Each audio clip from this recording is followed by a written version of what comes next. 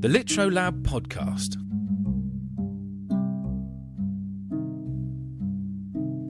Remembrance of things past. It has been years since I last made this journey. I am slower and more easily tired. My footfall is not as sure as it used to be, but nor is it as bitter, as sad, as resigned. Up the slope, near the edge of the rock, the crowd has gathered. They stand along the ridge, waiting without conversation, silhouetted against the late afternoon sky. I am joining them. The ground is dusty, sandy, with scraps of sun-browned grass, like the dunes before a beach. Taken 2 months before today, the now faded photo on my desk records our last family trip to the beach. Madeleine looking out from beneath the sunshade of her hand, her light smile overseeing the girls. Nell in her purple star sunglasses and pink flower hat, mouth drawn in shadow, a preview of adolescence between the giggles and play. Where Nell's sandcastles are numerous, ordered and well-formed, Kathleen's are few and careless. Squinting and sunburnt, her sunglasses and hat wilfully thrown aside, she beams a big camera smile, all teeth and gaps. Perfect in so many ways, imperfect in so many others. The eyes are hidden. I imagine I remember their glint and colour, but I check other photos to be sure. I recall the sound of sea, but can I recall the sounds of that shoreline, those waves, on that day? Voices are easier. I can recall the mutter of idle nothings and words of comfort, although the words themselves are gone. And where are the smells? Of sea, of sun cream, of Maddie's hair. Smells hide in memory, found only with a map that is also the key, that is also the trigger. Perfectly locked, perfectly lost. I reach the top of the slope, catching my breath in the still air. No ocean, only scrubland and rocks and a road. The smell is of desert. The crowd is all gathered, all but one. Madeleine and the girls will be along soon. We will watch them pass, these different ages of me. Compelled to migrate, we return to this past as our present is marked out by anniversaries, birthdays, and other remembrances. We will watch the accident and wonder the same things. Was it the fading light? Was Maddie tired after the featureless drive? Were the girls squabbling, distracting her? Was there something on the road, or perhaps a fault with the car? Was there anything we had missed, something we could do to change the outcome, anything to alter time and replace tomorrow? Across the crowd, we each wear age differently. Haggard and kempt, mawkish and resolved, resigned and hopeful. Chasing possibility, 3 scan the road with binoculars while 2 others pore over notebooks. But hope is not common among us. A few look only at the ground in front of them.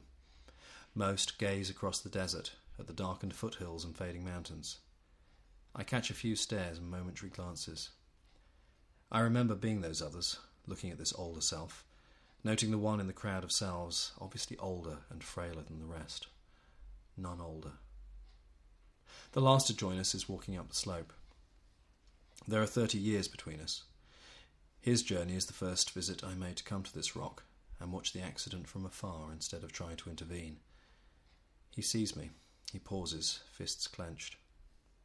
I remember the resentment, the feeling of being boxed by fate, of wanting to lay blame at the feet of who I am now for what I had told him. Words of comfort, words of despair. He looks away and takes his place in the crowd. The car is in the distance. I have seen, heard and felt the moment so many times. I know how it plays out. I know how it feels. A figure is running towards the road. His is the first time I made this journey. It had worked, but not as expected. I was running to make up lost time, to reach the road, stop the car and change everything. But I was not alone. There were others running towards the road. I heard them and turned, hesitating, shocked, unable to make sense of these apparitions of myself. I believed I had fooled causality.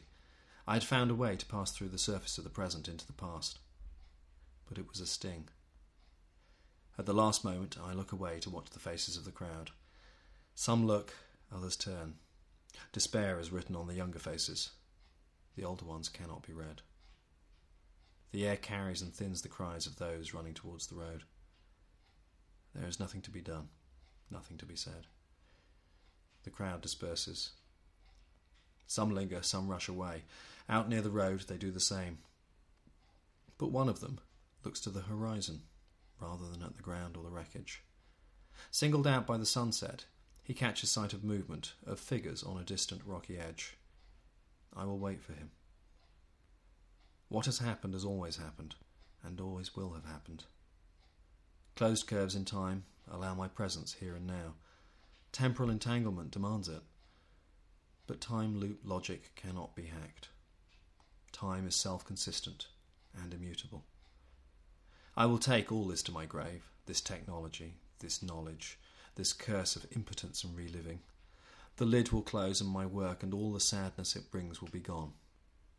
The only traces will be an early speculative paper, and the obscurity of my cancer, a novelty, a puzzle, and eventually a memory for the doctors who gathered round and sampled and discussed. I turn, he is coming up the slope. I cannot remember exactly what was said, but it was words of comfort, words of despair. He walks to the edge, just along from me. He looks at the wreckage and the road. He looks to me. Troubled, uncertain, desperate. He walks over. He wants to ask. He wants to plead. He needs to know. I take his arm. Whatever I say will be the right thing. It will have been the same thing. Nothing can be changed. Words of comfort, words of despair. Shh. It's okay.